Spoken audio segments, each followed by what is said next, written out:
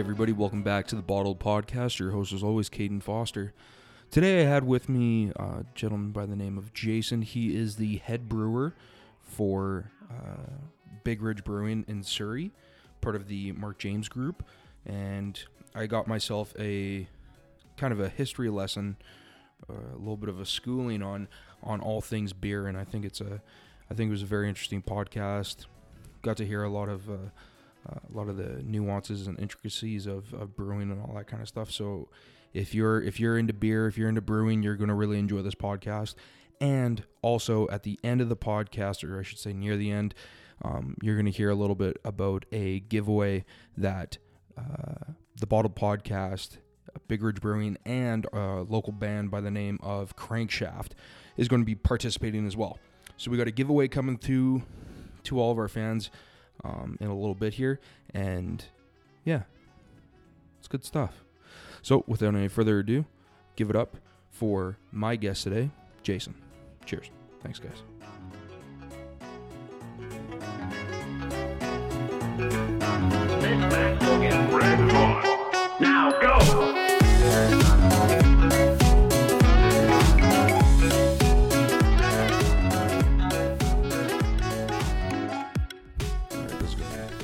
This is going to be one heck of a night. So you brought us over some lovely pint glasses, some Big Ridge Brewing branded pint glasses. That's what we're going to be drinking out of today. Very nice. Yeah. Tell the folks at home what we're going to be drinking today. It's a big bottle of beer. So it's in a growler. It's in a 1.89 liter growler. And this beer is of my own making. It's called Talk a Blue Streak Blueberry Hefeweizen. So it's a German wheat beer. And the blueberries are from Ocean Park Farms, which is a local blueberry farm in Surrey. And they close to about 120 liters of local blueberries that they picked and pureed within a few days. And I put into the beer within about a week. Wait, all of it? Oh, yeah. Holy shit. So with that being said, it only rings in around like 4.9%. Okay. So it's not going to knock us on our keysters. No. I like balanced beers. I like lots of flavor, even high alcohol. I like something to balance it out. Yeah. So this beer, I know you like Hefeweizen, was one of the ones where they're pretty good. You. Yeah. So, and I call it Talk a Blue Streak because that's what I do. I'm taking a pot shot at myself. There you go. Yeah. All right, let's crack this bad boy open. After you. Because I noticed in other podcasts you had explosions. Well, if you didn't notice as you walked in, there's those two towels down on the side. So this one shouldn't explode. No, and so far we're golden. Yeah. But yeah, we've had a couple unfortunate mishaps with opening beer bottles. Yeah, I noticed that. So I think maybe whether when you purchased them, they might have been a bit warm or got agitated, or even sometimes age can do that, which is kind of tough, you know? Who knows? All I know is that at the end of the day, majority of it ended up in my gullet anyway. So that's all right. The color on this is crazy. Yeah. This is blueberry? Yeah, it's blueberry. And everybody thinks just like, oh, really? Is this the blueberry one? Thank you. It almost looks more like it would be a raspberry. Yeah. The color is very, almost pinkish. And the foam is pink. And the foam is very pink. So this is where there's kind of a misnomer with blueberries, is that if you use, everybody thinks it's going to turn blue, like Smurf blue, and it's not meant to. It's meant to give it more of a red color. And if you get too much, it'll get all kind of skin and tannic like wine, right? So I like the smell of it. Oh yeah, it's subtle though. Yeah, it's very subtle. This isn't going to be like a cloying fruit bomb. This is classic style German Hefeweizen with some fruit in it. Just dances on your tongue a little bit. That's it. Yeah. Well, fucking rights, buddy. Cheers. Cheers, man. Oh, that is good. That is really good. Thank you. That is super good. Now, if I wanted to get... I'm going to have another one. That's good. I like that a lot. So you brewed this. Yes. Now, you're the head brewmaster for Big Ridge. I'm the head brewer, yeah. Head brewer for Big Ridge. Now, what... There's a lot of questions. There's a lot of questions that I got. And I'm sure there's a lot of questions out there for people who love beer, There's a lot of people in the world that love beer, Yay. but not a lot of people out there that know the process of how beer is actually brought to life. And especially when you have something like this where it's a blueberry Hefe, what's the word? Belgian, German, ancestry. I went on Ancestry DNA and I found this. So what I want to know, what I think is really interesting is that you're brewing something, you're taking all the raw components and you're mixing them together and you're like a scientist in a lab trying to figure out the perfect ratio of this to this to this to make this awesome product. And I think in that way, you would almost be considered like an artist. You're crafting, 2 thumbs up.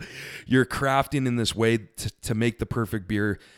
You draw the inspiration. It's very similar to an artistic approach or like a musical approach.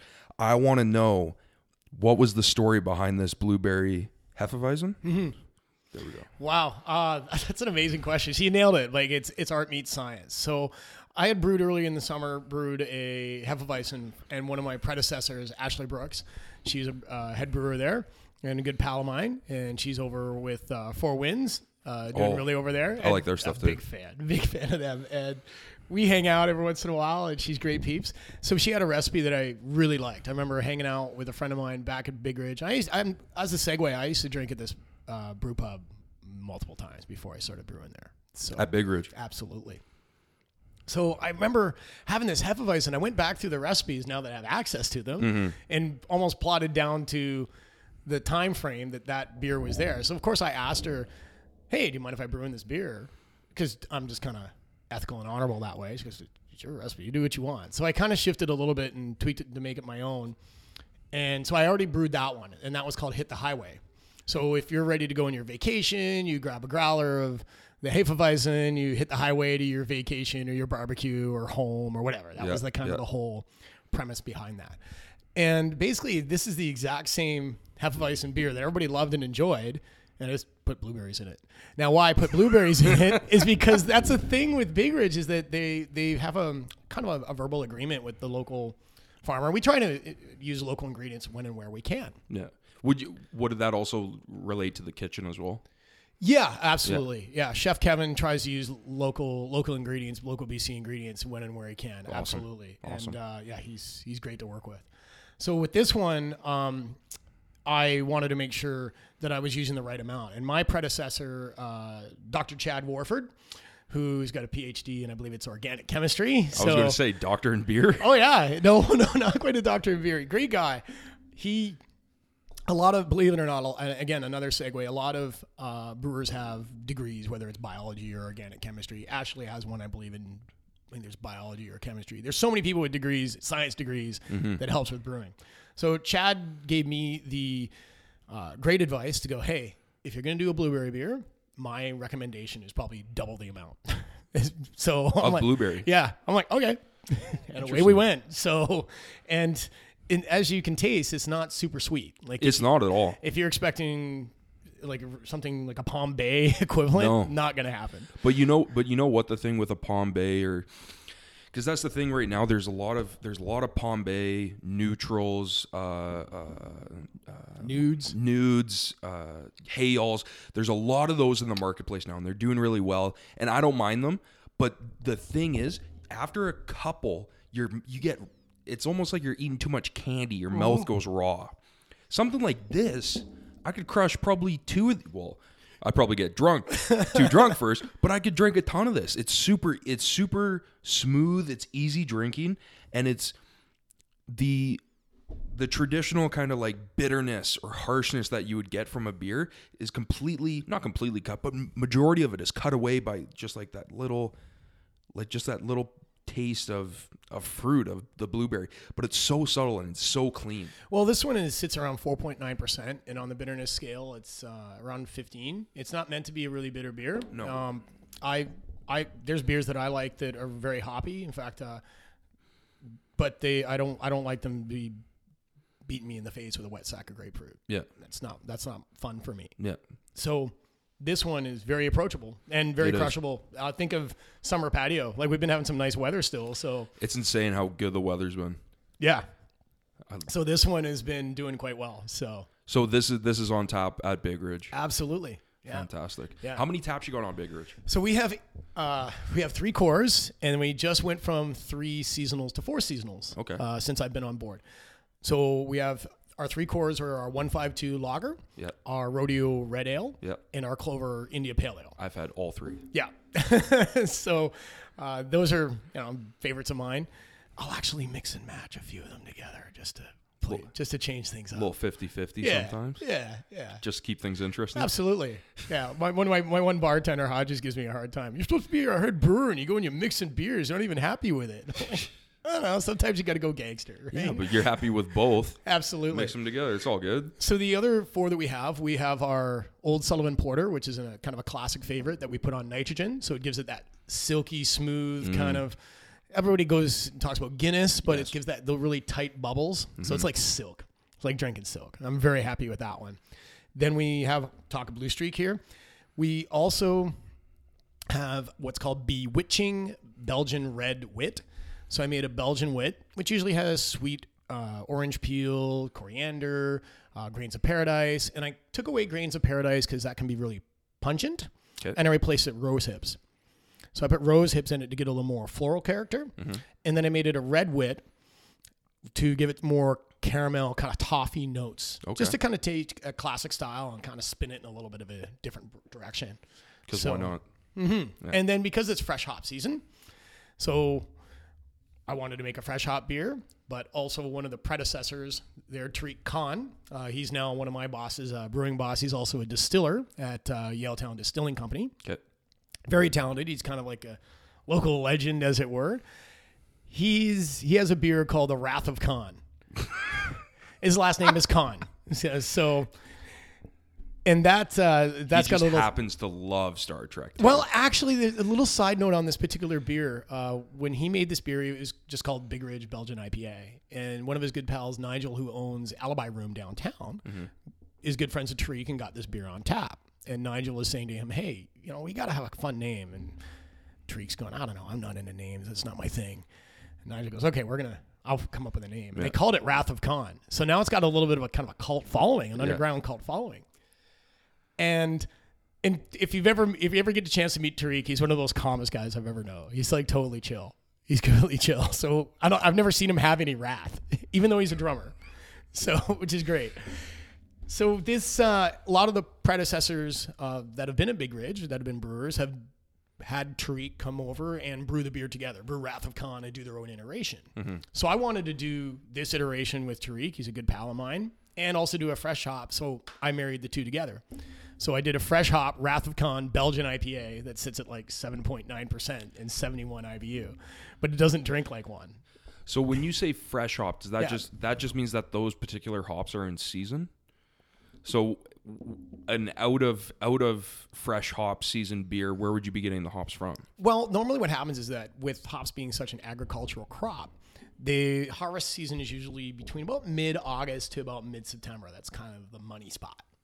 So all the hops will get harvested.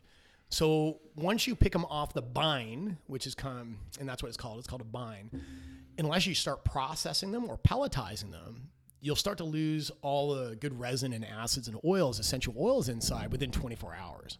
In fact, they'll go cheesy. They'll be like socks and Parmesan. Wow. Yeah. So they'll get processed right away and pelletized to preserve all that. And they've gone through a hammer mill. It's really kind of fascinating. So with fresh hop, or wet hop is another term for it, those hops will be picked off the vine and trucked out to whatever brewery and used in a batch within 24 hours, ultimately. So we got ours from Crooked Stick Hop Yard in Fort Langley area. So I think they're around 248th. Lauren is a great guy. And he ended up getting 2 specific types of hops for us that I got approved by Tariq to use. And we've put it in the beer within 2 hours of being picked. Oh, wow. Yeah. So it's thrown in the back of a pickup and just Pretty much put in bags and trucked on over to us, and even they helped us put it into a process where we use what's called a hop back in order to get lots of aroma, and that's what we wanted out of it. We wanted that fresh hop aroma, and that's usually what fresh hops will get. You'll get kind of a more of a menthol, or I don't want to say minty, but just a more like when you pick fresh herbs, you get kind of that more vibrant flavor, Yeah. but not being poignant. yeah.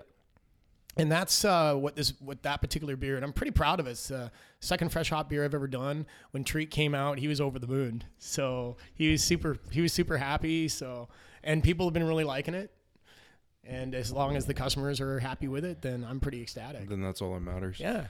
Now, so you're brewing these beers. Now, is the brewery, the actual brewery, where is that located? Is that in the same? Is that connected to the liquor store, or am I incorrect in that? No, it's not quite. It's not connected to the liquor store. It's actually connected to the actual pub / It is restaurant. connected to the actual pub. Isn't there something going on that's connected to the liquor store building that's in that same parking lot, or am I just totally out to lunch? No, not that I'm aware of. I thought there was something in there. Okay, I'm totally spaced then on that. Okay. I thought I saw something in there one time. Anyways, so you're downstairs or adjacent to the restaurant where everybody's trying these beers, and you're back there trying to formulate and come up with ideas. Are you ever sitting in the restaurant and just sitting at the bar trying to think of something? You got like a notepad in front of you and you're just looking around at people trying to get inspiration or listening to what people are saying? Are you like secretly like at the bar just like, oh, what the heck? Hey, bartender, what did he order? He ordered that? Okay, let me listen in. Are you ever doing anything like that? Where do you come up with the ideas for all these different types of beers? What gets the creative juices flowing? Well, I have that's an excellent question. I already have a list of 108 beers that I want to make. Oh, so I don't need to sit at the bar and do that. But it's not. I get inspired by a few things. Inspired by people. You know, I meet really, really cool people, and I get completely inspired by that. So I have a good friend of mine. His name is Oren. He lives out in Kelowna. And when he turned 40, on his bucket list, he went out to Scotland, because he competes in the Highland Games in the Okanagan Valley, and he does really well. He's big. He's built like you. He's got a beefy Scottish guy, right? I didn't even know we had the Highland Games in the Okanagan. Yeah, so they do. He's been competing with that for a while. He's a former rugby player, lovely guy, like a good pal of mine. So when I saw the picture of him in Scotland competing in the Highland Games, because you have to be have lineage to Scotland to be able to compete. So he wore his family colors, and there's a picture of him, and he's about a good 6'1", you know, axe handle and a half across in the shoulders, like he's no lightweight. So I see this picture of him, and then I see these other two guys that are also Scottish, but at least a good 3 heads higher than him. Jesus. So there's like 2 Scottish guys, Oren, and these other 2 guys. And they were kind of funny. Half the guys there, according to him, were saying, "Oh, that's so good you came out. That's grand. Look at you throwing the caber. That's good on you, lad." You know, and That's a pretty good accent, too. Thank I'd you. like to throw that in. That's not half bad. Thank you. So and the other guys just kind of didn't really talk to him. So he just didn't want to place dead last. That was his goal: compete in the Highland Games and not place dead last. That's a good goal. So he tied for last. So he walked away with that. But I thought it was so cool that he went and did that. So I made a beer for him when I was with Tree, and we got to do pilot batches to do casks, which are kind of one-offs. Mm-hmm. And I called it the Underdog Scottish Ale, and dog being DAWG. So I wanted to kind of do a Canadiana version of this beer for my pal Oren, because I was so inspired by that story. Yeah. And so when I made it, it was supposed to be around maybe 4.9%, like kind of there but not there. So I guess I got a little too aggressive in some of my calculations or what have you. So it ended up being like 6.6%. Oh. So fairly beefy. But when that cask got tapped, Oren and some friends came out, and we loved it. And then when I went, we actually had a couple older Scottish gentlemen come by and was like, "Oh, this takes me back to Edinburgh," you know? So I'm like, "Oh, that's a great compliment. Thank you." So that's where I get kind of inspiration, is not only friends, but friends doing really cool stuff. Yeah. The other thing I get inspired by is not only just friends doing cool stuff, but I like music. And who doesn't like music? Everybody says that. Now, I like to think I'm somewhat eclectic. Okay. But I have certain genres that I'll gravitate to. So, funny we're mentioning that, tomorrow I'm going to be brewing a beer for a local metal band. Yep. And I'll be brewing for the band Crankshaft. And I know the drummer. So the drummer's a solid pal of mine. I'm good friends with his parents, and these guys, I've seen them live, and they're one track called Dark Side that's you can likely get on Spotify. It's on YouTube. I was listening today. It's on Apple Music too. That one spoke to me. Like I've heard a lot. Systematic is one of my favorite tracks on one of their first EPs. But when I saw the video that they did for Dark Side, I'm like, oh man, this is tight. So I was so inspired. I go, I want to make a beer based on these guys. So I'm going to be making Crankshaft Dark Side Ale.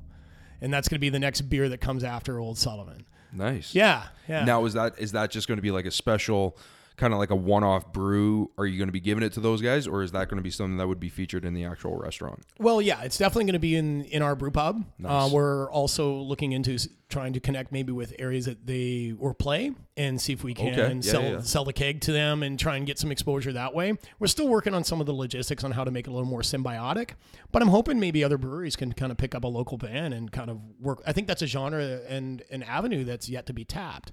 Yeah. And I've got other ideas I'm not going to put here because I don't necessarily want them nicked. But I think there's a really great, I think it's an untapped market. Well, I think the way the world is going now anyways, especially with, if we take a look at just the brewing market, you can just tilt it. Okay, thanks, man. You just grab it, yeah. You look at brewing, you look at distilling, spirits, you look at restaurants, everything's more farm to table, local, homegrown, craft. Everything is small shops and intimate relationships with people. And I think that's so true, is that you could do something where you have a local band or a local artist or whatever, whether it be country music or heavy metal music. Everybody likes to hear their hometown band or whatever, and they like to say, oh yeah, these are my guys that I first heard when they were playing out of this little town hall. And yeah, this is a beer. Oh sweet, let me get that beer too. I can understand that relationship and how that would be very kind of poignant to want to be a part of. I would also like to say I was at a dinner party a few weeks ago, and we were playing Crankshaft's music while we were eating dinner. We were playing their whole album when we were eating dinner, because I was like, oh yeah, I'm having this the head brew guy at Big Ridge Brewing, blah blah blah, and I told the story of Crankshaft or whatever. They're like, oh, let's listen to some of the music. I'm like, we're gonna sit down, we can eat. I don't care. Like, I'll turn it on. We'll see what they say. Oh, this shit's awesome. As we're eating as we're cutting up our steak and whatever the case may be, it's just in the background, just going hard. It was awesome. That's sweet. They just got I think nominated for Western Canada Best Hard Rock or Metal Band, and right up with bands like Stryker. Nice. And I remember listening to Stryker and like, wow, this is really cool. So they got some talent. They're not just one trick ponies, right? So yeah. That's good stuff, man. Thanks. So another thing that I want to ask is, because we're drinking out of pint glasses. Yeah. Just with the Big Ridge logo on it. But as far as the shape of the glass goes. Yeah. I've heard things. You heard I'm kind of I've heard things. I've heard things about glasses and beers, particular types of beers and particular types of glasses in different shapes and different sizes. Yeah. And there's reasons behind all these different oddly shaped pint glasses, and that the traditional kind of rectangular, a little bit wider at the top, narrower at the bottom, this is the worst type of pint glass, but is the most common type of pint glass. Yeah. In the world of beer and pint glasses and glasses in general, where is the symbiotic relationship between a particular beer and a particular pint glass come What from? an amazing question. Now, I got to lead this by saying I have 94 separate pieces of glassware just for beer. At my home. So I'm a big glassware nerd. But I did have a good close friend of mine who pointed out to me an article that this guy wrote that basically he proved by science that all the varying glassware is kind of BS. So I read it and I'm kind of, what? So I had a kind of hard time literally swallowing it. So I'm just going to go back to my bias and pretend I didn't read that and plead ignorance for a bit. I personally have tried different beers in varying glassware and get slightly different nuances out of each one. So to answer your one question about this particular glass, what they call the American pint glass, is actually wasn't never meant for consuming beer out of. The reason being is that it was used when you do when you make martinis or you do this, cocktails and all that. And it was the most common glass because it was easy to buy. Now, there's no such and thing. also probably easy to make. I mean, there's nothing really to it. A little thicker on the bottom and then just gets wider at the top. Nothing too insane. So technically, there's no such thing as an American pint either. Mm-hmm. It completely violates the international weights and measures. That's like saying it's an 800 meter kilometer. Like it doesn't exist, right? Doesn't exist. So back to your other question about all the varying glassware, what kind of the shape kind of denotes the type of beer? Yes, there is. There's certain styles of glassware that are recommended to be used with certain types of beer. Yeah. So for example, usually with like Pilsners or lagers, and this is kind of a blanket statement, you usually want something slimmer, and so that all that carbonation will travel up to the top and you get lots of good aroma, and you don't get necessarily a lot of contact, as it were. You want it slim so you can get that beautiful froth. Thinner and taller. Yeah. With something like a barley wine or Scottish ale, usually like a tulip glass, so where it's bulbous at the bottom and then it curves out and slenders in and then comes out again. It really concentrates those beautiful aromatics. Mm-hmm. You'll see that with wine glasses. Certain wine glasses or even Scotch glasses, you'll have that. Anything where you get some where it comes inward and you can capture some nose or some aromatics. We get so much of our taste from smelling. Yes. So with that, anything where you have that is a win. With Belgian glassware, a lot of them are goblets that they want with the big singles and doubles and triples, like Chimay or something like that, where you get big foamy froth and it's thick and it's voluminous and it's just great. Mm-hmm. So generally speaking, there's the wheat beer glasses, which I have a few, and one of my favorites, where it comes wider at the bottom, kind of slenders in, then comes wide again, but you get that big thick froth. Or now this Oktoberfest time, you get the big, what they call the Steins, and technically a Stein has a lid. Yes. So the big glass ones are actually called a Maßkrug. Okay. Yeah. Because on the last episode, my buddy Weddy he came back from Colorado, and I guess Colorado was having Oktoberfest in September, but whatever. And he brought me back, and he's like, "Yeah, it's a Stein." I'm like, I'm pretty sure a Stein has a lid. No, it's a Stein. I'm pretty sure a Stein has a lid, but you got it for me as a gift, so I got that upstairs. But now I got two of them. He got one for me from Colorado, and he got one from Germany. That's awesome. So the basis, the story is he's going and having way more fun beer wise than I am, because he's the one getting the cool glassware and bringing it back for me. But I got two of those big fucking bastards. I was just in Denver for the Great American Beer Fest. Oh, there you go. Oh, this is awesome. Yeah.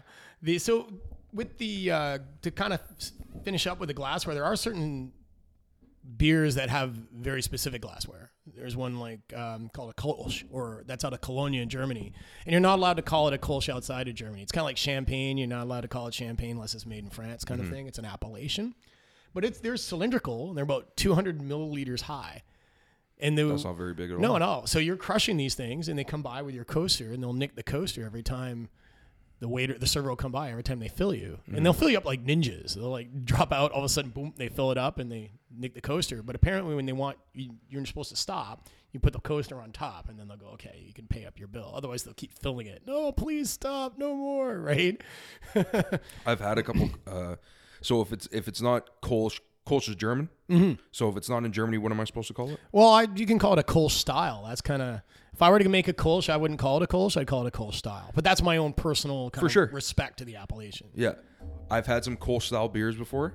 Love them. I love Kolsch beers as well. Kolsch style beers. Those are incredible.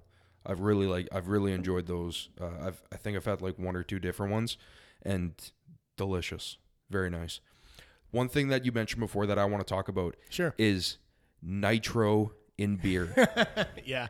Because I love Guinness. Yeah. And I've been to Ireland. I've been to St. James. I've been to the pub. I went all the way up into the tower. I didn't get to have a pint in the tower because I was there on a school trip. It was very unfortunate. But I love Guinness. It's great. And I've also had some of the other beer that does Guinness have another company other than Guinness that's above them that would make like? Well, there's Harp and another all the company other- that owns Guinness. Yeah, but they make Kilkenny. Yeah. Is it Kilkenny? or- Caffrey's. Is it? Hold on, I have a big argument with a lot of people. Is it called Kilkenny or Kilkenny? Tomato. Fair enough. So like, I love Kilkenny and Guinness or whatever, and Nitro beers. I really enjoy them. Now, what would be the main driving factor from nitroing one beer over another? Well, in my experience, mainly from a consumption standpoint, usually you want something with a fair amount of body, with malt forward. Usually stouts or amber ales or cream ales or something like that. But I worked for a brewery and I put an IPA on nitro, and it was like drinking magic. It was like, oh my gosh, this is so good. Drinking straight magic. It was like drinking magic. And it was an article that I got I get kind of a feed that comes in every couple of weeks, and I read some articles, and it was out of San Diego. And they were putting a bunch of India Pale Ales on nitrogen.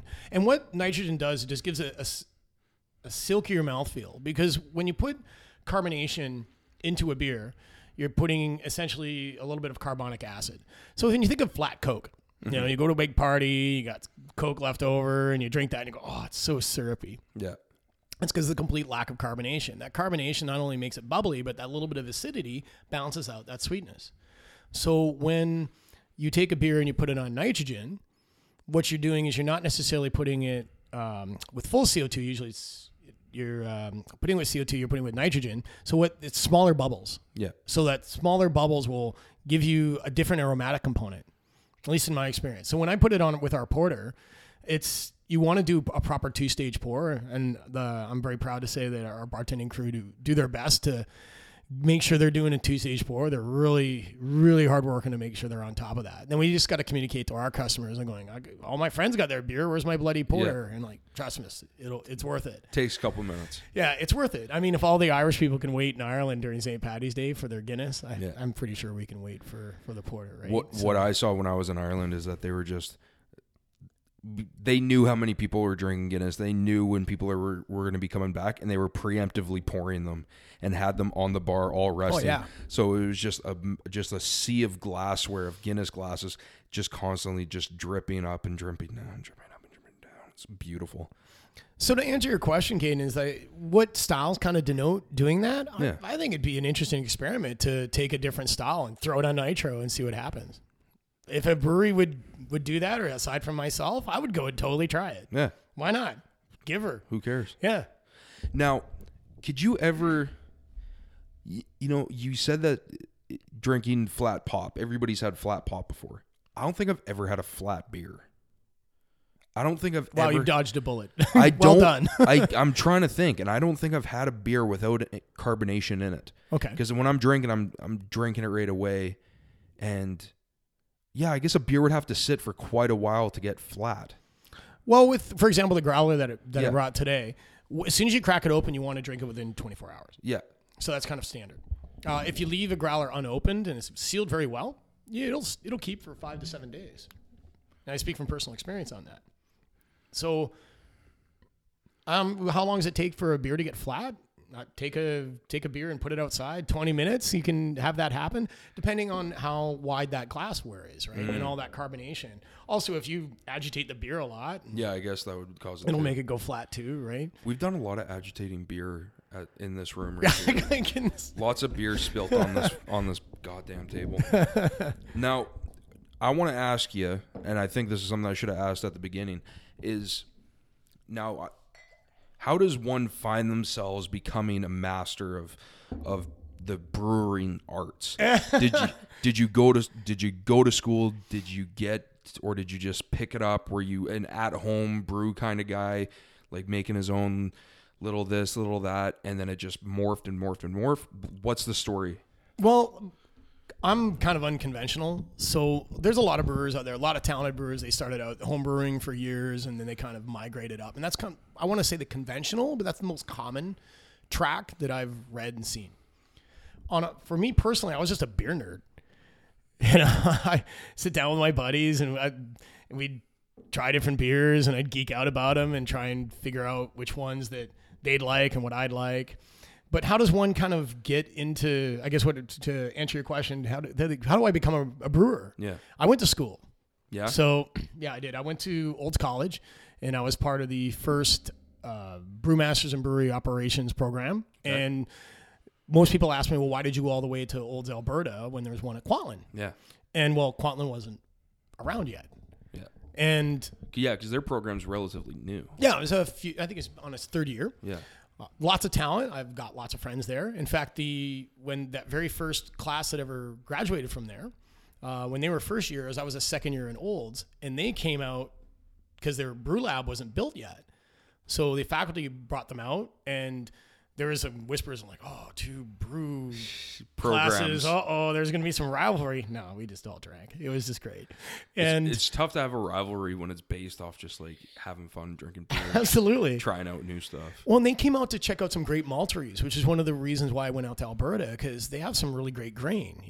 With wheat beers, they make amazing wheat beers. Love wheat beers. Yeah, I'm a big fan. So that's why one of the reasons I went out there. I still have friends and a good support network out in Alberta, and they also, with BC blowing up in the craft beer community the way it has been in the past Huge. 5-6 years, I would have never got any homework done whatsoever. So basically being an Old is about 8,800 people, 12 churches, 9 liquor stores, and 2,200 cows. So I really didn't have a lot to do, but just go and make sure my studies are done and maybe go drink, and that's about it. And I deliberately did that so I could keep my focus. Yeah. Yeah. So I did that for 2 years, and then I worked at Tree Brewing for a year out in Kelowna. Coming back to the Valley was kind of on my radar, but I've always liked Tree, and I have friends in Kelowna, so again, support network. And it was still new to me that I could still discover new things, but I've been there a few times, so it wasn't entirely new. Yeah. And the guys at Tree were fantastic. That's where I really cut my teeth, really understood about big production brewing. Then I got the opportunity to come back to the Valley, and I worked for Foamer's Folly out in Pitt Meadows for 6 months. Yeah. And it just didn't fit my grain, as it were. Then I got picked up. They say with the student is ready, the master will arrive. And the master that picked me up is a legit brewmaster. So is Tony DeWald. He's out of Trading Post Brewing, and he kind of picked me up, and I worked with him for about a year and a half. At Trading Post. At Trading Post. And so, fantastic brewery. I'm super, super big fans of that. In fact, I was there yesterday having their cast night. So, and when this opportunity at Big Ridge came up, I was a little trepidatious on it because there was an opportunity at Trading Post I wanted to really explore. And after, some deliberation and kind of going, I really like this. I really like Big Ridge. I've been going there for a while. I love their cast nights. I love the culture. So I really want to see it be successful and continue to be successful. I'm going to toss my name in the ring. And my boss, Tony, is like, yeah, great. I'm on the other end of the phone. If you ever need me, I'll give you any help you need. Mm-hmm. Kind of go leave the nest. You're ready. You're not going to take the pebble from my hand, but go ahead and open a dojo. You're good to go. Yeah. But he's still my sensei, as it were. And yeah, everybody's been super supportive. Everybody's been really, really great. Well, I mean, at the end of the day, if you're improving somebody's craft beer, if you're trying new and exciting things and people like it, people are just only going to be getting more excited about trying more new things and new innovations. And that's only going to end up coming back to him and to Trading Post, and everybody's going to try new stuff and everybody's going to learn new things, and the customer is going to get to experience cool new stuff that they've never had before. Never had a blueberry beer. I'm really enjoying it so far. I'm on my second glass, almost done. And it's good stuff. Now, how does one get to the black belt rank of master? Yeah, that's a great question. So there's no kind of written credo or ethos that says, once thou does all these checklist things, thou wilt be a master. In my personal opinion, I look at brewing as being like a trade. So if I were to consider brewing like a trade, you go to trade school, and then you get out, you kind of do an apprenticeship. Yeah. And then once you're out of your apprenticeship, you kind of go and you're a journeyman. You either kind of head your own shop or you manage your own shop. But when to be like a master in your trade, they say that you have to do it for about 5,000 hours, or something of that degree, like an excessive amount of hours. Yeah. So I figure with that calculation, for me to brew, I have to do it for another 9.3 years. So I would say if you're 10 years in brewing, I think you can, in my personal opinion, I think you can legitimately call yourself a brewmaster. Yeah. So anyway, that's my 2 bits. Other people might say otherwise, but that's how I look at it. At the end of the day, it just takes time and dedication to what you're doing. The more I learn about brewing, the more I don't know. It's frightening. I could understand that. It's frightening. And it's exciting too. I could understand that. Now, do you work in tandem with, what was the chef's name again? Chef Kevin? Chef Kevin. Do you work with Chef Kevin to do some sort of like pairings, like you're coming up as he's coming up with a meal or a particular dish? He might get some input, whether using the actual beer in creating the meal or finding a good pairing that he could then talk to the staff about when they're ordering. Or are you guys doing any sort of like pairing events or anything like that? Is that going on? Yeah, absolutely. Well, there's some dishes we already have currently on our menu that he'll use beer. We have a beer soup that I can't get enough of. It's delicious. And it's one of my comfort foods. But we do have an event. We do a Brewmasters dinner. And we've been doing that. We did one in August. We're going to do one again in November 6th. Okay. And it's going to be chef's choice. So it's basically him pairing with his favorite meals that he likes to make. So we sat down and we kind of went through what he kind of likes to drink, and it was it's the chef show. Yeah. And I'm totally cool with that. Like, and him and I get along supremely well. We're going to be doing these again on a regular basis. Probably the next one we're looking in the new year, closer to like Valentine's Day. Yeah.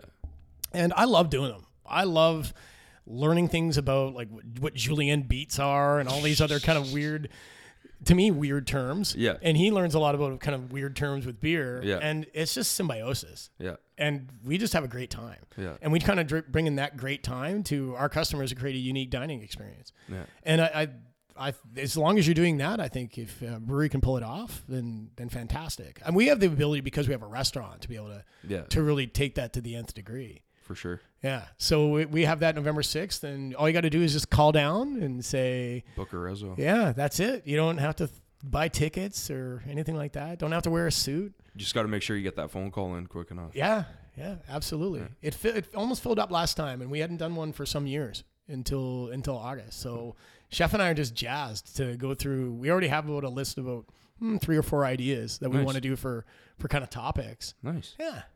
Now, at the liquor store, you got the 1512? 152 lager. 152 lager. You got the Rodeo Red Ale and the Clover IPA. Clover IPA. So those 3, you can always get those. Those are the 3 kind of staples of Big Ridge Brewing. Mm-hmm. Are there any sort of seasonal ones that you can get obviously you can get them at the pub, but can you get them on cans at the liquor store? Is that available? We'd love to. We're just canning our cores right now because we kind of get our cans pre-labeled. So there's logistics around that. We have been exploring the option of starting to do seasonals. When I made the Hefeweizen hit the highway, they were really excited to explore putting it into a seasonal format. Yeah. And I was kind of shrugging my shoulders, not in a bad way. I just go, hey, sure, you'll just let me know, and sure, you guys take the lead, and I'll do what you need. Yeah. It's not a problem. But it's just a matter of trying to secure cans and what's the format, and then how do we get the labeling correctly? Like it's not an easy form. Once you get into packaging, and it adds an entirely new dimension to getting your product to market. So with a lot of the public need to really understand that when you see any other brewery that has, whether tall cans or bombers, or there's labeling, there's SKUs, you have caps, you have labor costs, all those costs kind of go up. Yeah. Whereas at the brew pub, I have the liberty to make sure that I'm in full control of the beer from tank to tap. Mm-hmm. Whereas as soon as we package it and it leaves the brewery, who knows what someone's doing with it? It might be left in a hot warehouse and then it ends up in a shadow of its former self. Yeah. By the time it gets to the consumer, and the consumer will try it and go, oh, this thing is terrible. Yeah. Whereas, and that's the gamble you take. So we like to think that the distributors are, for the most part, pretty good of keeping the product holistically true to form, to what the brewer is looking for. And I do that as well when I'm a consumer. If I have a product out of package format, whether it's can or bottle, what have you, and if I'm going, something's not right, I'm going to reserve judgment until I have it on draft, or at that location, or I have a second bottle, or I'll split another one with someone. Yeah. To kind of go, hey, are you getting what I'm getting? Is this normal? And kind of substantiate that. And as a brewer, if someone kind of goes, well, hey, your blueberry Hefeweizen was trash, I'm like, okay, well, did you leave the growler in the back of your car over the weekend and then had it? Well, that you don't leave pizza in the back of your car over the weekend and then expect it to be delicious. So beer is food. It is kind of a food product. Yeah. So we kind of have to treat it as that. Yeah. And I mean, at the end of the day, I guess you can just go buy a growler and get it filled up whenever you want at the brew pub, right? Absolutely. Yeah. Absolutely. So that's not a big deal anyways. No, not at all. It's fresh product. Drink fresh beer. Yeah, and you can say, "Oh, I'm only going to have one bottle." Yeah. You're just drinking almost 2 liters. Yeah. God, this is good. God, this is good. Now, apparently, you have come preloaded with some questions. Yeah. So I've listened to all your podcasts. Here we go. Yeah, I've listened to all your podcasts just to kind of do my research. In episode 2, back when episode 2, and, what would that be called? I don't know. The warbling noise from the dream thing. No, I'm thinking like a certain like fade you would see like in an old like 80s show. And I can't remember who was on the second episode. That would be my buddy Weddy. He's been 1, 2, and 6. So you guys talked about, you were reading back of a bottle or side of the bottle, and you mentioned, you're reading all the specs. Yeah. And you said, OG, whatever that is. And I was waiting for someone to right there. The blue one. The blue ones. This guy. Okay, so Tofino, I love this beer. This is Tofino Spruce Tree Ale. When you guys were mentioning about OG. Yes. And I was waiting for you guys to make the comment about Original Gangster, but it never came out. And so... is it on there? Is that not the right one? I don't think it's on this one. Certainly not the Canadian Club. No. So... But there was one that... I can't remember where the stats were. You were talking about OG. And yes. OG stands for Original Gravity. Original Gravity? Original Gravity.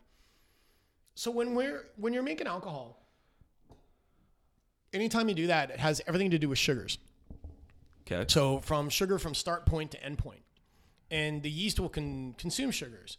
So there's calculations you can do, and we can basically use an instrument called a hydrometer to measure the amount of sugars remaining in solution. So sugar's start point would be the original gravity, what we started with. And then what it ended with is called final gravity. So the difference between those two, you can run a calculation or math, and it'll tell you what the alcohol percentage is. Okay. So usually the higher the original gravity, generally speaking, you're going to get a higher alcohol beer. Otherwise, it's going to be super, super sweet. At the end of it. At the end of the process. And I don't necessarily make beer. I just create a nice, clean environment for yeast to make beer for me. Mm-hmm. So... as I segue on that piece. So that's why I wanted to talk to it, just to let everybody know that's what OG is. But why is it gravity? Does it have anything to do with like dropping an apple and hitting you in the head when you're under a tree? I'm not sure why. It's an excellent question. I'm gonna have to go look that up. It's just called original gravity. Yeah, it's called when you're reading, do it a gravity reading or original gravity. So you do a gravity reading at the beginning, you do a gravity reading at the end, and based off that, you figure out what the alcohol per volume is. Yeah, that's correct. Interesting. Yeah. Because how would you know? So it's the amount of sugar at the beginning in comparison to the amount of sugar at the end. Yeah. Strange. Yeah. That's so strange. I would have never assumed that sugar has anything to do with. If you think of even wine. So your friend that was on here, she was drinking, I believe that yes, Crete, and right which there. Is the Gewürztraminer, one of my faves. Yes, which I can't pronounce it. So I'm also, mind you, I would love to talk with her about an Aaron Felser from Summerhill. That's one of my favorites. So I'll let her know. Okay, so talking about even with wine, it's about the amount of sugars that are coming in from the grapes, and by the time it's done fermenting from yeast, of how much. Because when yeast consumes sugars, it basically poops out CO2 and alcohol. So we're drinking yeast poop right now. So okay, so the sugar goes in, yeast goes in. Yeast eats the sugar. Yep. The byproduct of that is alcohol and CO2. And CO2. Mm-hmm. Aren't they amazing creatures? I'm learning so much right now. This is so interesting. This is why I went to beer school, and I can confidently say I went to beer school. It's like one of the coolest things to say. Well, it's a lot better than I went to accounting school. Well, I know some cool accountants, so. I have one buddy who went to accounting school and he lasted a year and a half. I had to, so I have a piece of paper in my closet that says I'm a graphic designer. Yeah. I have a piece of paper that says so. I used my graphic design skills to forge his final grades so that he could he had started a company. He had started a company while he was still in school, and the company took off, and he's doing really well for himself, and he's had a bunch of success. But at the beginning, his parents were still adamant that he needed to go to school. He needed to do his grades, whatever the case may be. He was so busy because they were taking off so well, he couldn't go to school anymore. Oh, jeez. But he wanted to save face with his parents. He didn't want them to be so disappointed on them, because he knew, he's like, I'm just going to drop out, but I can't let them know that I failed all these classes. I don't want them to get all mad with me. So I forged. It was probably one of the best designs I've ever done. I forged his grades so perfectly using a screenshot he sent to me, and then I forged it and I sent it back to him. And there's still none the wiser. It was done. It was magical. That is exceptional. That was one of my proudest moments. So on that episode, well, you talked about serving temperature, and one of the serving temperatures on here was, I remember, I think writing it down was like 12 to 18 degrees or something of that nature. Serving temperature can be important. So cold is not a taste. Cold actually denies the ability to taste. So in all the big... Because it would numb. Yeah. Oh, that makes sense. Yeah. So when everybody was like, oh, this is cold, whatever, you need to drink it cold. I'm like, okay. So I actually like drinking my stouts at cellar temperature. So between 10 to 14 degrees C. I don't want them necessarily warm, but I don't want them ice cold. I don't want them ice cold either. So is that... Hold on. Is that why Coors Light says cold as the Rocky? They want it as cold as possible. They want you to wait till those mountains turn blue. That way that when you're drinking it, your tongue goes numb so you can't taste the piss water. Oh, look, beer, my favorite. I will neither confirm nor deny that statement. Oh, that makes so much sense now. So, episode 3, you talked about spruce tips. Spruce tips. Yeah, So it's that guy. Why do I want pine in my beer? Yeah. Well, when there is some historical, like, kind of, I don't want to say historical documents, that takes you back to Galaxy Quest, right? Yeah. I remember reading essays and things about the use of spruce tips, and I want to make a spruce tip beer. I would love to make one. I've loved spruce tips beers. They're one of my favorites. With that, what it is spruce tips that are on the end, because you couldn't get hops out here back in the day when they were originally settling out here. Back when. Exactly. That the only way to get kind of the bittering agent to balance the sweet wort, and that's what hops were used for, was to use spruce tips. And so you get more of that minty, kind of piney, mentholy note. I really like that. And if you do it right, it's really delicious. If you do it wrong, then it's probably like taking the Black Ice car air freshener and jamming into your beer. So now, so then do you also like gin? Because I find gin incredibly piney. I love gin. I love good gin. I don't like gin. I'm not a piney guy. I didn't mind that. I liked it. It was good. The Spruce Tree Ale from Tofino Brewing Company. I did enjoy that. And as you can see, we have 2 up there. Mm-hmm. It's because I had one and then... The other one exploded? No. I had the first one there, and then the second one was from episode 4. The guest that came on, he was drinking that. And it just so happened that he picked out the same beer. But yeah, I don't mind it, but I just... My two best buddies, they always drink gin, and I just can't. Well, it depends what they're drinking. Like, I mean, if they're drinking like Beefeater or Tanqueray, I mean, those are fine gins, but I prefer them in cocktails. Yeah. But if I'm gonna sip on gin, which I have, I like the Roots and Wings. Does a great gin that I really, really enjoy. It's got exceptional botanicals, and shameless plug to Tariq, that Yaletown Distilling Company is a hopped gin. That I'm a hopped gin. How does okay? So you're first saying you're talking about a beer that didn't have hops, so they use pine, and now you're talking about a piney alcohol that is using hops? Yeah. What is this mysticism and backwardness you're doing here today? So, well, maybe we'll have to get a bottle and try it among your friends, because it's exceptional product. You know, hop gin, it's delicious. I think Roots and Wings did one too. Or is it a hop vodka? But I'm a big fan of Roots and Wings. They're local. They're out of Fort Langley, and they're great, talented individuals. So interesting. Yeah, a hopped gin. Oh yeah, you have that with like just a couple drops of water and just sip on it. It's glorious. Interesting. Yeah, man. That is so strange. So and then the other one was we kind of covered that. Like I remember 2/3 of the way through that episode, you mentioned that you and I had met. Yeah. And then it's like, oh, I met this brewmaster, and then he gave me his card, and I lost it. And I remember I had to replay that a couple times. I was too busy laughing because I was like, oh, seriously? Is that what happened? Oh, okay, man. Because I thought it's like, all right, I remember you mentioned about the podcast. I'm like, okay, I guess I wasn't a cool kid enough, but whatever, no problem. When I initially met you and we talked at Fort Langley Pub, and you gave me your card, I hadn't started it yet. I hadn't started the podcast yet, and I was still thinking about it. And it wasn't until a few months later that I finally decided, okay, I'm going to do it. And I went to try and find your bloody business card, and I couldn't find it anywhere. Eventually, I ended up finding it. I got in contact with you. We worked all that out, or whatever the case may be. But yeah, it was a few things that led me to starting the podcast. One was podcasts, or what I listened to when I'm working. I worked like when I'm doing schoolwork in university. This is years ago. When I was still in university and doing schoolwork, I loved listening to podcasts. When I was doing internships and I was just sitting at a computer all day, creating designs for a RV dealership, doing signage and whatever the case may be, I was listening to podcasts. Another internship, all I did was listen to podcasts. The job I do now, I just listen to podcasts all day. It's just I find it a better way to over listening to music, which is also awesome. When I listen to a podcast, I can learn something, and there's more worth to it. I can listen to the same song over and over again, or I can listen to when Joe Rogan has the expert on Egyptology, and I can learn some crazy shit about Egypt. And I'm sitting there doing my whatever job, and I'm like, really? That's what happened to King Tut? That's insane. I had no idea.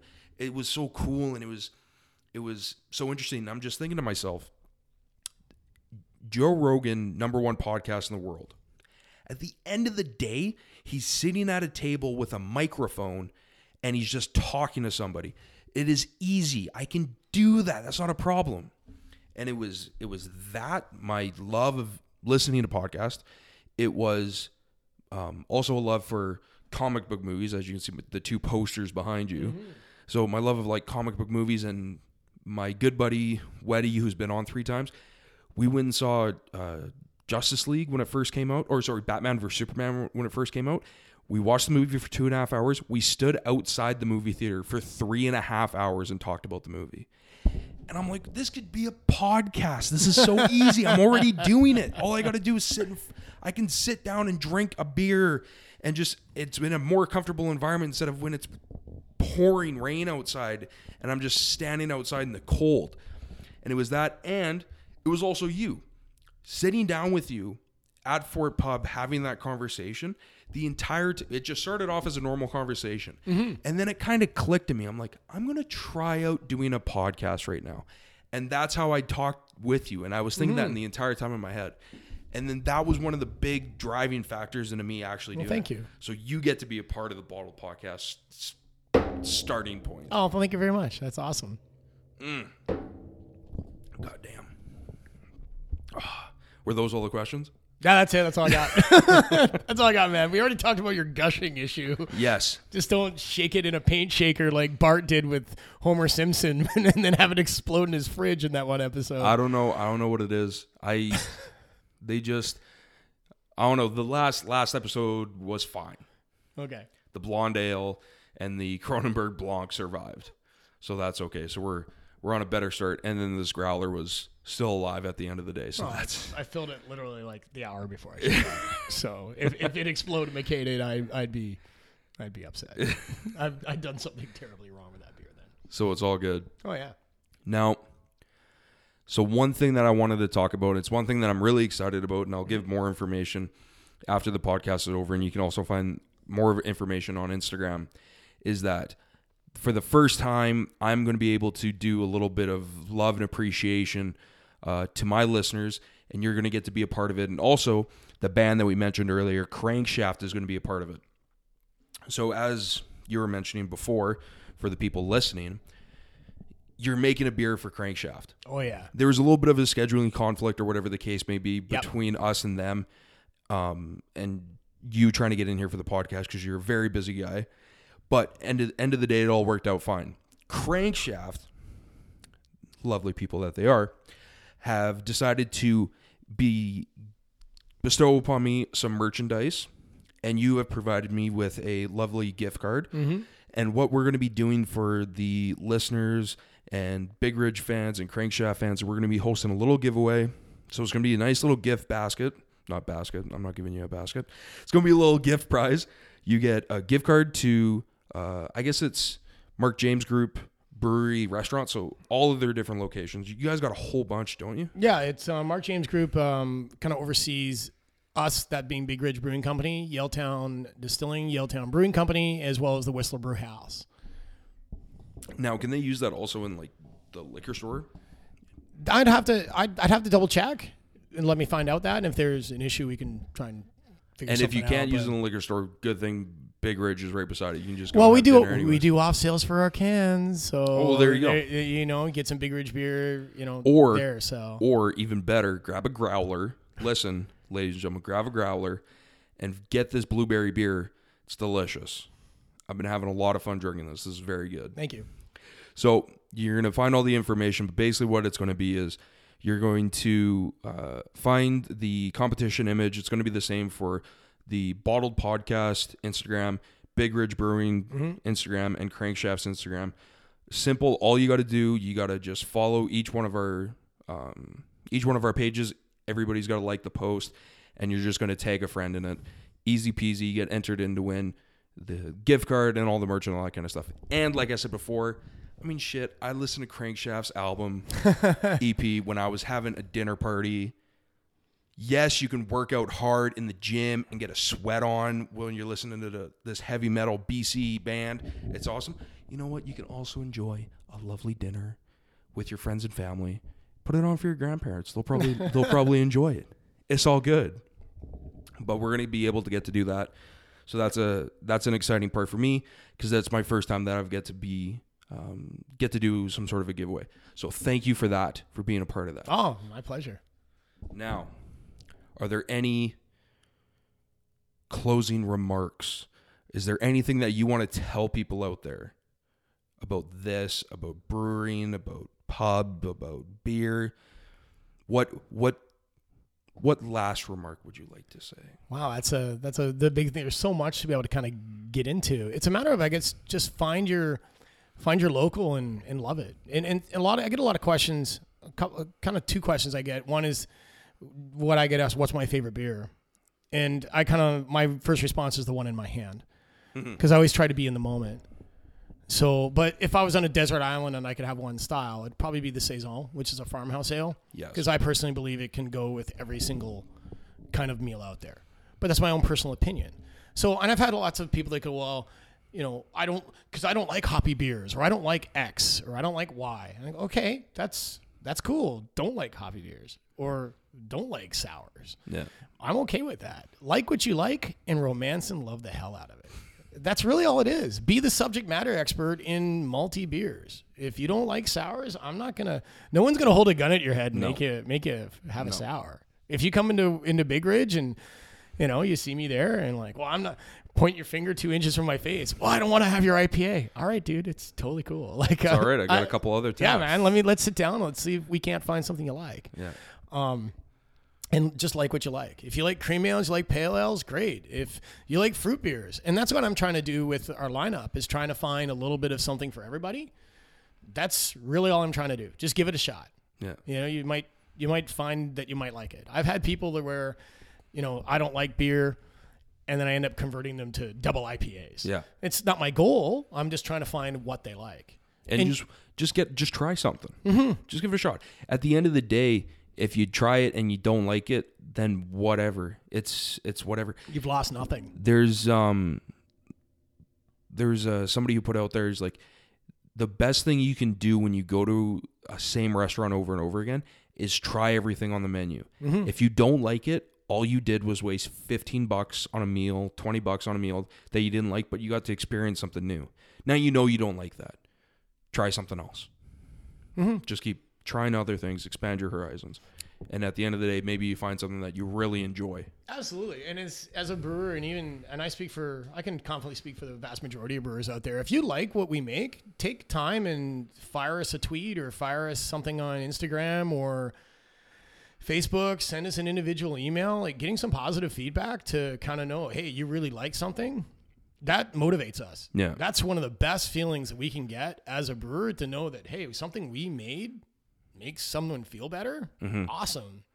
Chefs are the same way. Yeah. You liked what I made for you. Great. That's why I'm doing it. Brewers are very, very similar to chefs. Yeah. So it's really just, we'll continue to put good out if you continue to put good back to us, and it's just reciprocal. Just keep embracing the craft. Now, one thing I forgot to ask you that I want to touch on is, what is your thought process on beer cocktails? And I see these becoming more and more popular, where you're mixing like ciders with beers, or beers with spirits, or like beer floats. What's your whole thought on that? And have you tried any of those? Do you have anything planned for Big Ridge? Can you tell the secrets of the mystical book of 108 recipes? Well, honestly, like we already have beer cocktails at Big Ridge for one. So we've had them for a while. We have one called the Hop Collins. I really like it. The Hop Collins. Oh yeah, I really like it. And actually so much that once a month, the last Friday of every month, I'm deliberately making a cask that is based on one of our beer cocktails, just to kind of give more focus to it. And all people go, wow, this doesn't taste like the cocktail. Well, it's my iteration in cask form. Yeah. So it's kind of an homage. So that's why I'm trying to be different. So obviously I'm okay with beer cocktails. I look at beer cocktails, as long as you're using quality ingredients to make your cocktail and you're doing it properly, great. If you're going to use substandard ingredients to make a substandard cocktail, why waste your time? Yeah. That's kind of the holistic view of me about craft brewing anyway. So I don't consider it blasphemy. I don't. Even if I have some customers that come in and they'll order lager and they'll tomato juice the hell out of it. Yes, I've seen that and before then too. Part of me is kind of like, oh man, that's a bummer. You should just try it by itself. But honestly, if they're happy and they're all laughing and they're drinking the liquid and they're having a good time and they're coming back, I'm okay with it. Yeah. Like I can't be so I don't want to say beer snobby or what have you, but at the end of the day, they're happy. Who am I to take someone else's kind of happy? Now, I'd prefer them to have it in its most purest form, for sure. But, when you have a steak, do you want to put ketchup on it? Not really. But if someone's super ecstatic about putting some good old-fashioned President's Choice ketchup on their steak, I know you're shaking your head and going, my God. I've heard of it. I've never seen it before. And like me, myself, like it's the same thing, man. It's the same thing. Like here's the thing. If you buy like the shittiest cut of steak, I don't care what you do to it, because it's the shittiest cut. It's probably not gonna taste good. You're gonna have to marinate it. You're gonna have to really work on it.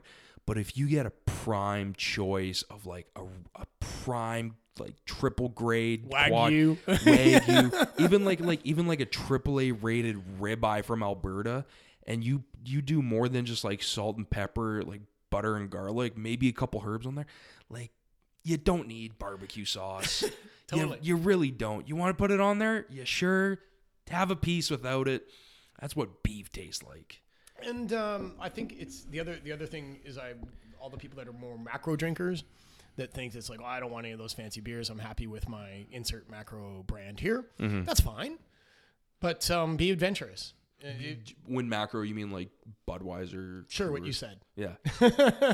So the big names, yeah. Right? And if someone's happy drinking the big names, super great. But I don't want someone to think that if they're going to go into, say, I don't know, Keg Steakhouse, and someone's going in there and ordering a mix something or other, that's not the venue. Yeah. So when someone comes into a craft brewery and you got anything that tastes like insert macro brand here, mm-hmm. It's kind of a disservice. So, but just try something. That's it. That's all we're asking for. Just be a little adventurous. Yeah.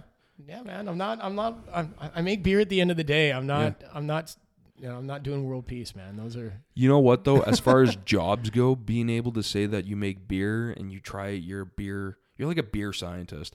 To say that you're a beer scientist, that's a pretty good job title to have. I have a sweet gig. I'm not gonna lie. I would get to tell people that, I make beer for a living or I'm a brewer. I still look at my business card and go, holy crow, I'm doing this thing. Holy crow, this is so rad. And I get really excited about it. And I'm probably too passionate about craft beer for my own good, but I'm not going to stop. I don't know if that's such a bad thing, man. It's good to see people that have like such deep embedded true passions in life. It's something that is easy to lose as you get like kind of caught up in life, so to say. It's easy to lose those passions, and it's really refreshing to see somebody like you who is so dedicated and so enthralled with the thing that they most enjoy: beer, making beer, craft, all that kind of stuff. That's awesome. Seeing that in people nowadays it's somewhat refreshing to see, and it's something that gets lost a lot of the times because life now is so hustle and bustle, moving at top speed, can't slow down, gotta work, gotta pay this, gotta do this. And lots of people lose that passion. Lots of people lose that drive to try something that they really enjoy or keep going with something that they really enjoy. And it's unfortunate, but it just is what it is.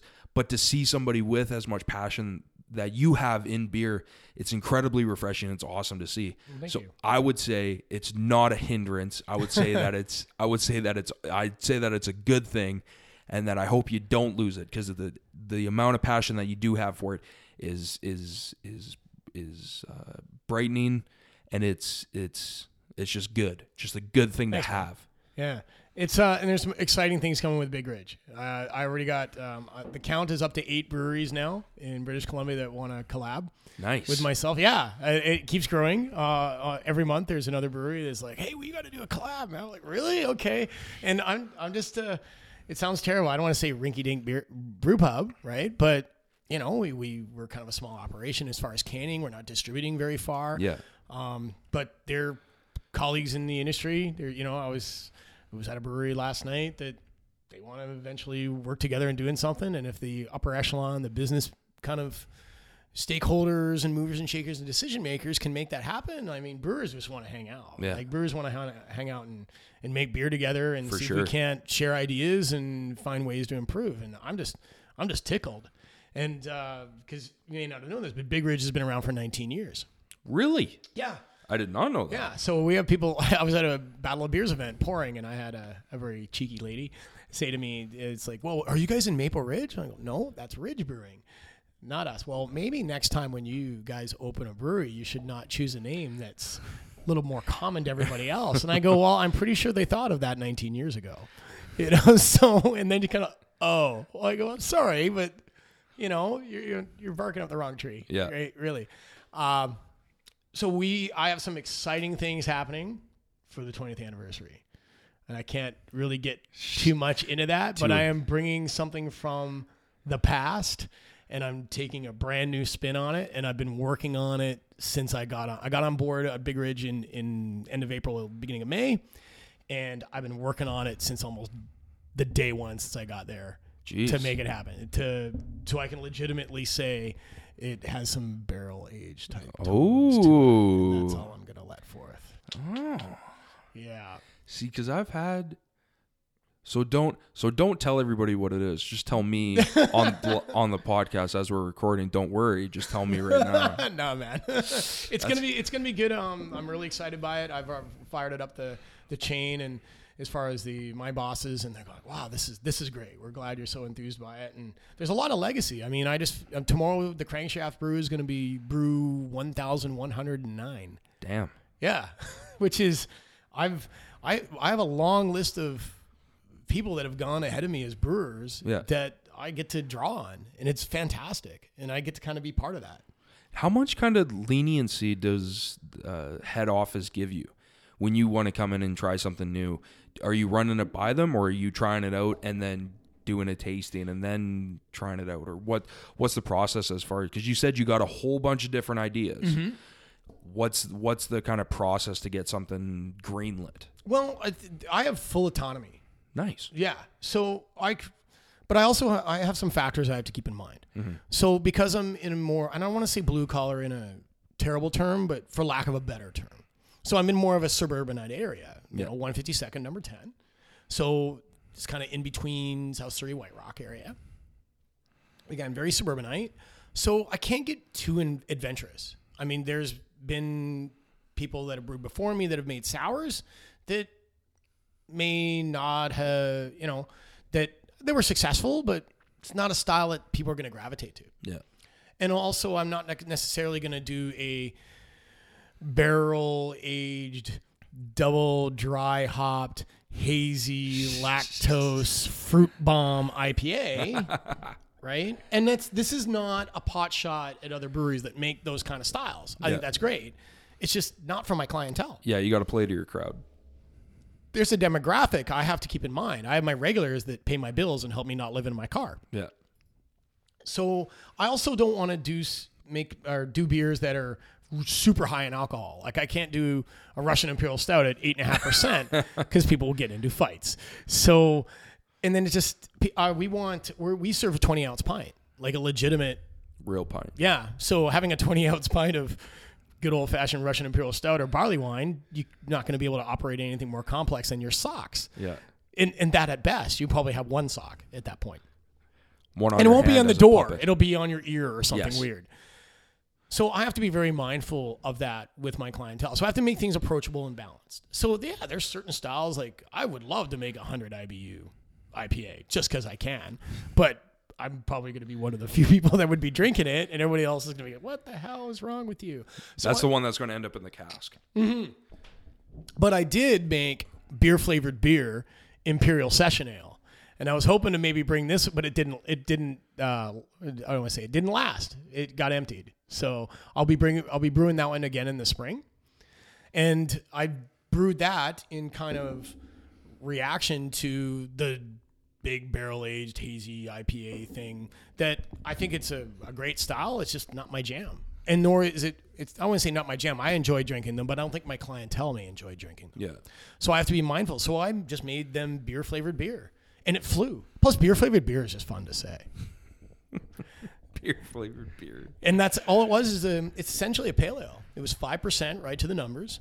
And I always think that a testament of a brewer is you want to see how good a brewer is. Go try their lager or pilsner, or in your case, you like Kolsch style, so try a Kolsch style, or their pale ale or amber ale, because there's nothing really to hide behind. No. So I really wanted to test myself and go, hey man, if I really got some brewing chops, I really want to make my own pale ale and see if it's going to work. And it did really well. Do I expect it to win a whole bunch of great big awards? Not really. Per se, it'd be nice if it did, but I'm not going to hold it to that. If you think of your favorite movie, do you like the movie because it won a bunch of Oscars, or do you like it because you like it? You like it because you like it. Or like Fight Club, right? So anyway, that beer-flavored beer is my Fight Club. Except you can talk about beer-flavored beer. I in fact encourage you to. Encourage you to. Spread the word. Yeah. Spread the word. Tell everybody. Yeah. So that one was just super approachable, and I have one of my regulars. He kind of wipes a tear away mockingly every time I walk by. So when are you going to make that beer-flavored beer again? It'll come back. So I'm really proud of that one. So if I can keep making more things of that nature that are approachable to my clientele, balance out to keeping balanced flavors, as well as just stuff that I want to drink too. Yeah. I mean, I like everything though. So I taste a lot of sours. I don't necessarily go out and buy tons of sours to take home. Yeah. Or you'll never see me with a 6-pack of sours, as it were. I don't know if I could drink a 6-pack of sours. I like a sour beer, but I could maybe have 1, 2 tops. I can't drink much more than that. It's just too much. Yeah, a lot of acidity. So Yeah. I love a good sour. So it's just a matter of I want to be able to have that kind of balance to my clientele to keep them coming, but I also still want to keep a little bit edgy and a little bit, not necessarily experimental, but something different. That when people come in, there's something unique. So are you telling me that there's a pumpkin spice beer right now? No. Well, pumpkin beers are hard because no one will drink them after November 1st. Very true. As soon as Halloween's done, November 1st happens, it's all about bring me the Christmas beer. Yeah. Nobody wants to drink pumpkin anything. No. And also, making a pumpkin beer and trying is hard. It is not a fun time. So, and it's more than just chucking a bunch of spice in there and hoping for the best. So there's some pumpkin beers I really like. There's such a small window to make that happen. It's just not within my brew schedule to do it. Well, not only that, but just like you said, just financially, like it's just a poor decision. Well, It's just tough. It's tough, especially, I mean, damn, we're like halfway through October already. It's October 12th. Yeah. My goodness. But yeah, like it gets tough when you have to deal with, at the end of the day, it has to sell. It has to make money. Mm-hmm. And that's the other thing I keep in mind too, is profitability. Yeah. So one thing we've been looking at is for me to nudge down my batch sizes a little bit so I can get a better rotation, so I can get more new beers more often. Mm-hmm. And people like that. That's why we went from 3 seasonals to 4. Yeah. So I want to continue doing that in a manageable format. So if I get to turn beer a little faster and keep it fresh, I'm okay with that too. That's something I can get behind. But I also have to make sure that I'm doing it kind of in a logical fashion, that I'm not just cutting myself in the knees and then I'm chasing my tail. So I want to be able to ensure it fits the schedule properly, especially and also with all the breweries that want to collab with me. Yeah. Or let me rephrase that I get to potentially collab with. That sounded kind of arrogant when I said that.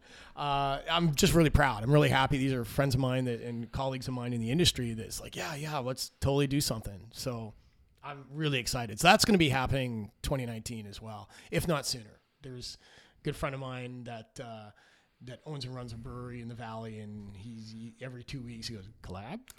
When? So yeah, it'll get there. We doing this? Yeah, Let's make it happen. Let's make it happen. And it's going to be fun.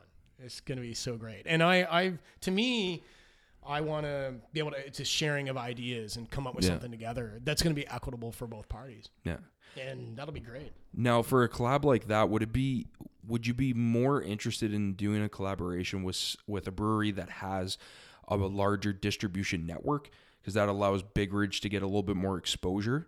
You would also be able to sell it, obviously, at the pub itself, but maybe being able to team up with, I don't know, let's say Tofino Brewing Company, right, because they have a little bit more exposure. They're selling this in Bombers, so you get it into more liquor stores. Would that be a little more advantageous to go on that route?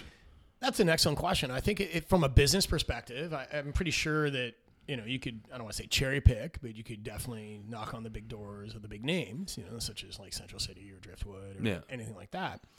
But to me, I mean, there's nothing wrong with that. Yeah. I mean, Central City did an amazing collab pack called Across the Nation. And they, every single province in Canada, they did a collab with. Really? I have buddies of mine from school that work at Rebellion. So shout out to Rebellion Brewing, to Dave and Zal. They did a collab with Central City. And I'm like, oh, that's so amazing. And the beer was great. I'm like, oh, this is because who knows when I'm going to be out in Saskatchewan, right? So getting to drink their kind of product that they came together, I thought that was really cool. Now, to me, we mentioned about art and, the artistic end of it. Mm-hmm. It's more so, I think would be more successful for me to be able to get behind doing a collaboration with a brewery that I have a personal connection to. Yeah. Not saying I wouldn't have a personal connection to with one of the bigger breweries, but, in comparison to what the size of a brewery that I'm at compared to like a Red Racer, what would be from a business perspective, what's the cost benefit? Yeah. And this is not me throwing Red Racer under the bus, by the way. If Red Racer is Central City, Gary Lowen, great guy, I've met him, he's fantastic, decides, you know what? Why don't you come on over, we'll do a wee collab, right? I'm like, yay! Of course, I'm like tickled pink 7 ways from Sunday, right?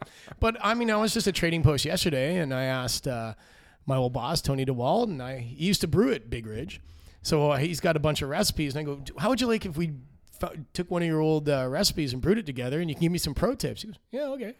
Like, he's totally cool with it. Yeah. So it's just a matter of just making it happen. And for me, Jason as the brewer, I would rather have a personal connection, and then I can get that art behind it, and then I can really, you'll see it in the product. And it makes it more exciting, it makes it more fun. Mm-hmm. And at the end of the day, you're going to get something that's made, what I guess love would be the proper word, made with a little bit more love and for the product, for the customer. Mm-hmm. Yeah. And that all filters down, and that there's that passion that comes into play. Right. And it's just more fun, and they have a personal connection with that particular brewery and get some cross promotion going, and it's just beneficial for everybody. Yeah, absolutely. Shit, man. Who knew that we would learn so much about beer tonight?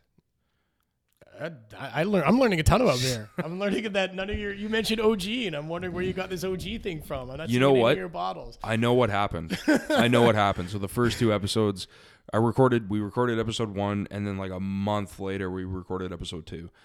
After recording episode 2, I didn't think to collect the bottles. Ah, there you go. So you recycled it. So I got rid of it. I can't remember what it was. So maybe I got to buy another one just to drink it so I can put it before the bottle of wine. Maybe I got to do that. No worries. All right, buddy. You were already telling us some exciting things are happening. Do you have anything else you'd like to promote or give a shout out to before we call it quits tonight? Yeah, no problem. Just a reminder that, again, our Brewmaster dinner November 6th. That's on a Tuesday, so just call down to make a rezo, and it's chef's choice. So really exciting. It'll be some of chef's favorites. We are going to be planning a cask event in December. It's going to be a charity event. So we're going to have hopefully 3 casks, and all the proceeds from the casks are going to go to local Surrey Food Bank. So stay tuned for that. So we'll put some stuff on social media about that one. So we're going to be in attendance to the BC Beer Awards. That's October 20th. So if you have tickets for that, I know all the tickets are sold out. So if you're already attending, come see us, come say hello and hi, and I'll be there, and come wave at me. That'd be fantastic. I've got an anniversary beer, 20th anniversary beer that's coming out next year. So stay tuned to that. And lots of exciting things, collaborations. We have a weekly cask night on Friday. We'll tap a new cask at 4 p.m. And the last Friday of every month is based on one of our beer cocktails. So if beer cocktails are your thing, then come on down. I'm usually there. I'll come find me. Ask for the long-haired brewer. You can't miss me. And you want to geek out about beer. You want to talk about beer cocktails or just in general. And I'm glad to talk with you. Or just sit and have a beer. Yeah, sit and have a beer. I'd be down with it. Yeah. And if even if you're there and I'm not there, say on the weekends, and you want to fire me an email, grab my business card from the front, fire me an email, ask me questions, and we can connect up. I'm pretty approachable, and I love to hang and shoot the breeze about craft beer. Right on. And a big shout out to Crankshaft for being part of the giveaway and all that kind of stuff. That's really awesome. It'd be cool if I could get those guys on the podcast. I think I would need a couple more microphones. Maybe a couple more chairs. Couple more microphones, maybe a bigger table. But all in all, good stuff. Thanks for coming on, buddy. I really appreciate it. No worries. Alrighty. Well, there you go, ladies and gentlemen. That's the end of it. You got a little bit of a history lesson or an education on craft brewing and the state of it, and lots of fun stuff. Jason's a pretty cool guy. The giveaway that we're going to be doing, you get a $30 gift card to the Mark James Group Brewery and Restaurants. You also get to win a t-shirt from the band Crankshaft and their new EP. And you can find all the details of that on the Bottled Podcast Instagram page. That's where all the information is going to be and all the contest details. But basically, just to summarize this, that you got to you need to like the post. You need to be following the Bottled Podcast page, Big Ridge Brewing page, and Crankshaft's page. You got to be following all those guys, like all the posts. The post is going to be exactly the same. And you just got to tag one friend down below on the post or whatever, and you're entered to win. Pretty simple. But that's it. Hope you guys enjoyed it. And like I said before, you can always find us on Instagram or Facebook. If you want to get in contact with me, that's the best way to do so. If you want to be on the podcast, or if you got questions, or whatever the case may be. But yeah, thanks everybody. And until the next time we crack a cold one together, cheers.